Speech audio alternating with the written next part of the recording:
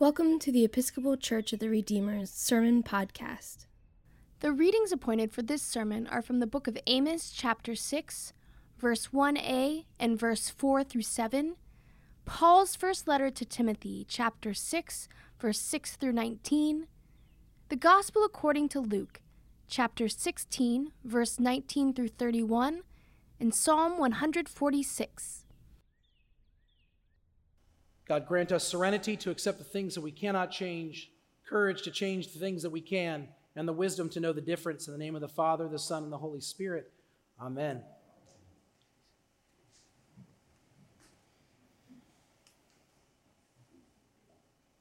Whereas last week the gospel was very obscure and mysterious, this week it hits you over the head like a hammer. And when you put it together with the other two readings, there's no real there's no real mystery about what's going on here. These are some of the days where I just want to go, you heard it, now go do it, and sit down.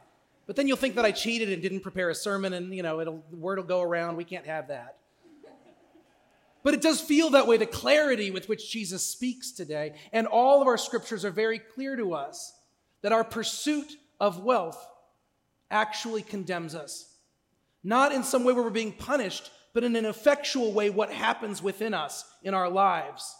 That if we pursue wealth above all things, that something corrupting happens within us. And this is scary for us. This is scary for me, because I pursue wealth. I mean, I might not look like it. I'm just a humble preacher in a suburban church, but I, like you, want security. I want safety. And I want to also, on top of security and safety, I want to just have some nice things.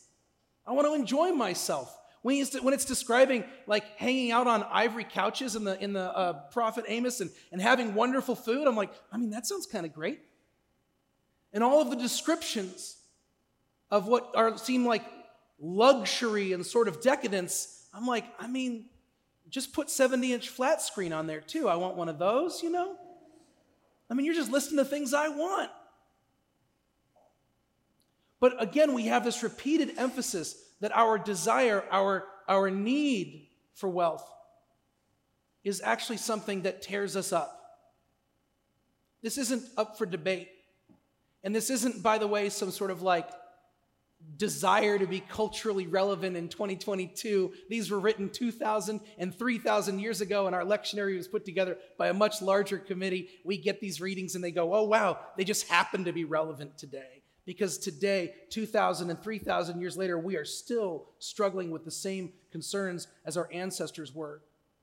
We want to be okay. We want to know that we are taken care of. We want to enjoy life. But also our pursuit of that can sometimes make us forget about the people around us. And if we make the pursuit of wealth and the pursuit of power and the pursuit of luxury, if we make that the center of our lives, then it's Hades and torment coming our way. Plain and simple. This is powerful on a number of levels for us. On one level, it's very powerful because, by the way, when Jesus talks about heaven and hell, he's not talking about people believing the right things or acting the right way or going to synagogue or going to church. He's literally talking about how we treat each other in this life. And he's not just talking about being kind to one another or being understanding and tolerant of one another. He is literally talking about the fact that we live in a space of deep inequity, and we are completely complicit in it. And this is Jesus talking 2,000 years ago. This isn't just an America problem or a Cincinnati problem. This is a human problem. Our desire to create a space that is safe for ourselves and to enjoy this life actually creates situations where we are completely disconnected from our neighbor and we completely are capable of turning a blind eye to those who need. We have a tendency to think that that's just because those are just those people who are bad people. Bad people would do that. Bad people wouldn't think about others. And I hope I never get so rich that I forget about other people, except that I am that rich right now. I forget about other people all the time as me. The reality is every single one of us can think about what we have and go, well, I could just have a little bit more. And I'd love to help others, and I'd love to bring them up and create a more equitable society, but I need to make sure that I'm okay first. Jesus speaks directly to us today when we get to that place. And we are definitely the ones to whom he is speaking. I want us to notice something about the rich man and Lazarus in Jesus' parable. Particularly, I want us to notice the rich man and his relationship to Lazarus.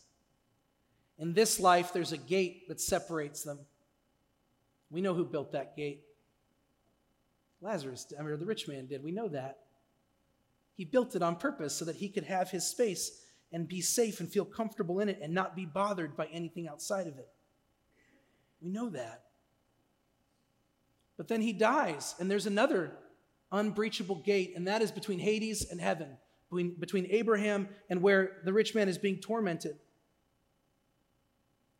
But what's really painful in this story, what's so painful to me,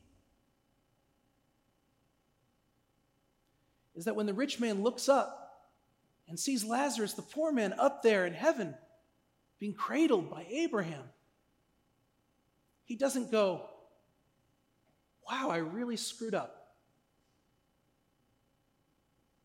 He also doesn't say, good for you, Lazarus. Wish I'd known how to treat you in this last life. Actually, he doesn't say anything to Lazarus at all, even in death. The rich man sees Lazarus and then immediately looks over to Abraham and says, Abraham, send Lazarus down to bring me some water or even just an ice cube. It's really hot down here. Can you send that guy that I ignored my whole life? Can you send him? Knows his name, by the way. Probably passed by him on the way in and out of his gate. Got to know him and felt pretty good about himself. I know Lazarus. I even know his name, he said as he let him live that way. But there he sees him again, knows him by name, but has nothing to do with him. Just looking at Abraham. Hey, Abraham, get Lazarus to serve me. I need to be served down here. I'm miserable. And what we realize is the truth of what Jesus is getting at and what all of our scriptures are getting at, which is this pursuit of living in this particular way. I get that we have all sorts of excuses for it, but the reality is it creates a dehumanizing situation. We forget about the humanity of our neighbors. And particularly, I can't put a fine enough point on it because Jesus has already done it for us.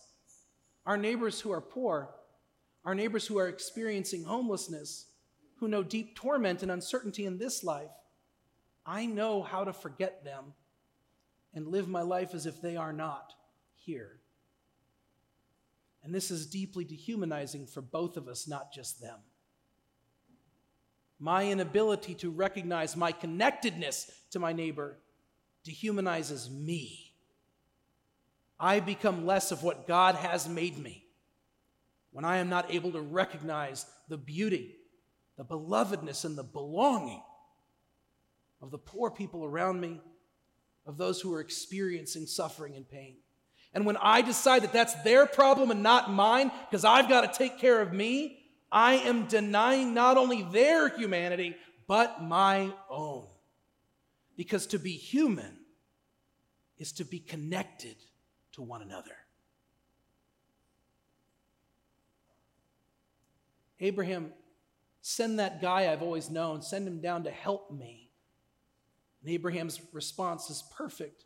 There is a chasm that is uncrossable between us, that has been put up, he says, and this is great and ironic, of course, so that those who are here who want to go to where you are can't get there. And we realize that the gates he built in this life are still present in the afterlife. The fences that he put up between himself, and his neighbor are still present. Hell isn't some abstract punishment. It is God allowing us to live in the world that we've created. You want to live as if there is a great wall between you all, so be it. Enjoy the fruits of your labor. And we are meant to ask then, what walls do we put up? What walls do we put up? What things do I create to keep myself from knowing you and to keep you from knowing me? What kind of protection do I create for myself, from others, so that I don't have to see your suffering and wonder about it and how it's connected to me, so that I can feel safe and secure in my own space? Those walls we create do not just separate us from the suffering, they separate us from each other's humanity and connection. There is, believe it or not, fantastically good news in this reading. And I know you're like, oh good, because I didn't see it. But it's there. It is couched in sarcasm because we're dealing with cranky Jesus today. And cranky Jesus shows up all throughout all of the Gospels, but especially in Luke, whenever he's talking to the Pharisees and whenever he's talking about social inequity, Jesus gets super cranky. It's the thing he gets the maddest about, actually, is us not treating each other with equity and fairness. But it's there. The good news is there. The rich man continues to sort of beckon Abraham to go get Lazarus to do some things for me. Hey, could you raise Lazarus up from the dead? He says, not because that would be good for him so he could enjoy life again and maybe have a different life, so he could go check in on my family and let them know not to be so terrible. Because I'm worried about them. Even here, he cannot help himself. How can Lazarus serve me and my needs? And Abraham says, well, they have Moses and the prophets. They have the law and the prophets. They have the book. They got the writings. They've got the traditions. They've got the culture. They know all this. And he says, yeah, but how cool would it be if you raised someone up from the dead and then that person who'd been raised from the dead rang their doorbell and was like, I got some news from God.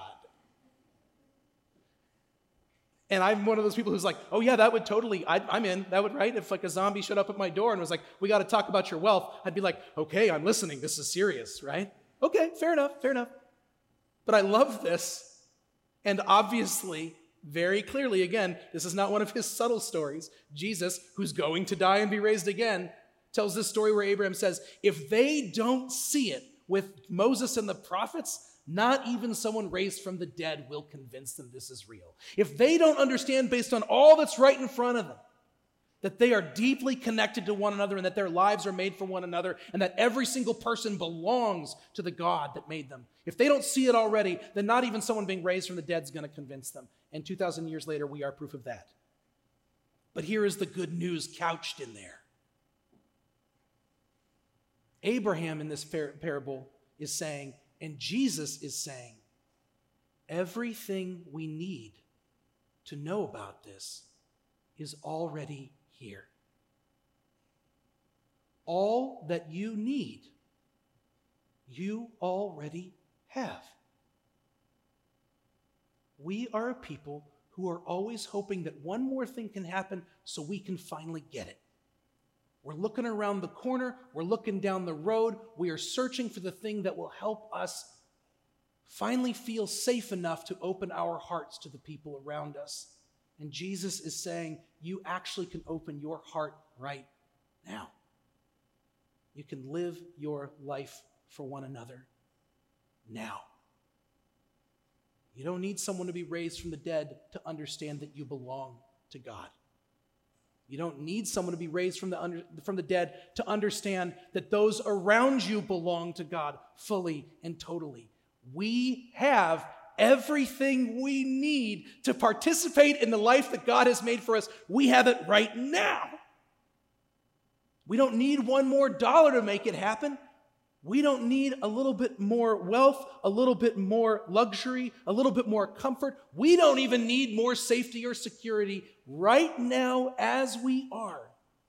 And our frail bodies and our ridiculous lives and our desire for goodness, but our fear and our concern, our uncertainty, our worry, our being tired, our filled with wonder, our hope, our dream, all of the things that are within us. But right now in this moment, we have been given one another by God. We belong to each other right now, utterly.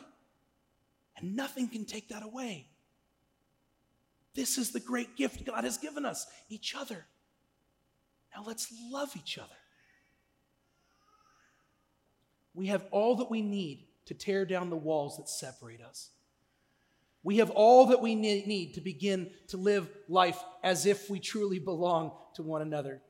All that we need is here.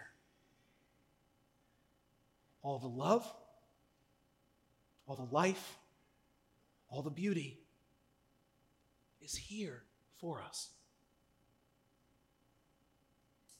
This is the gift that God gives us. This is the good news of this gospel. It reminds us that we don't need just one more thing before we are able to love. We can be human now. We can see others' humanity now. We can live into that love with what we have now.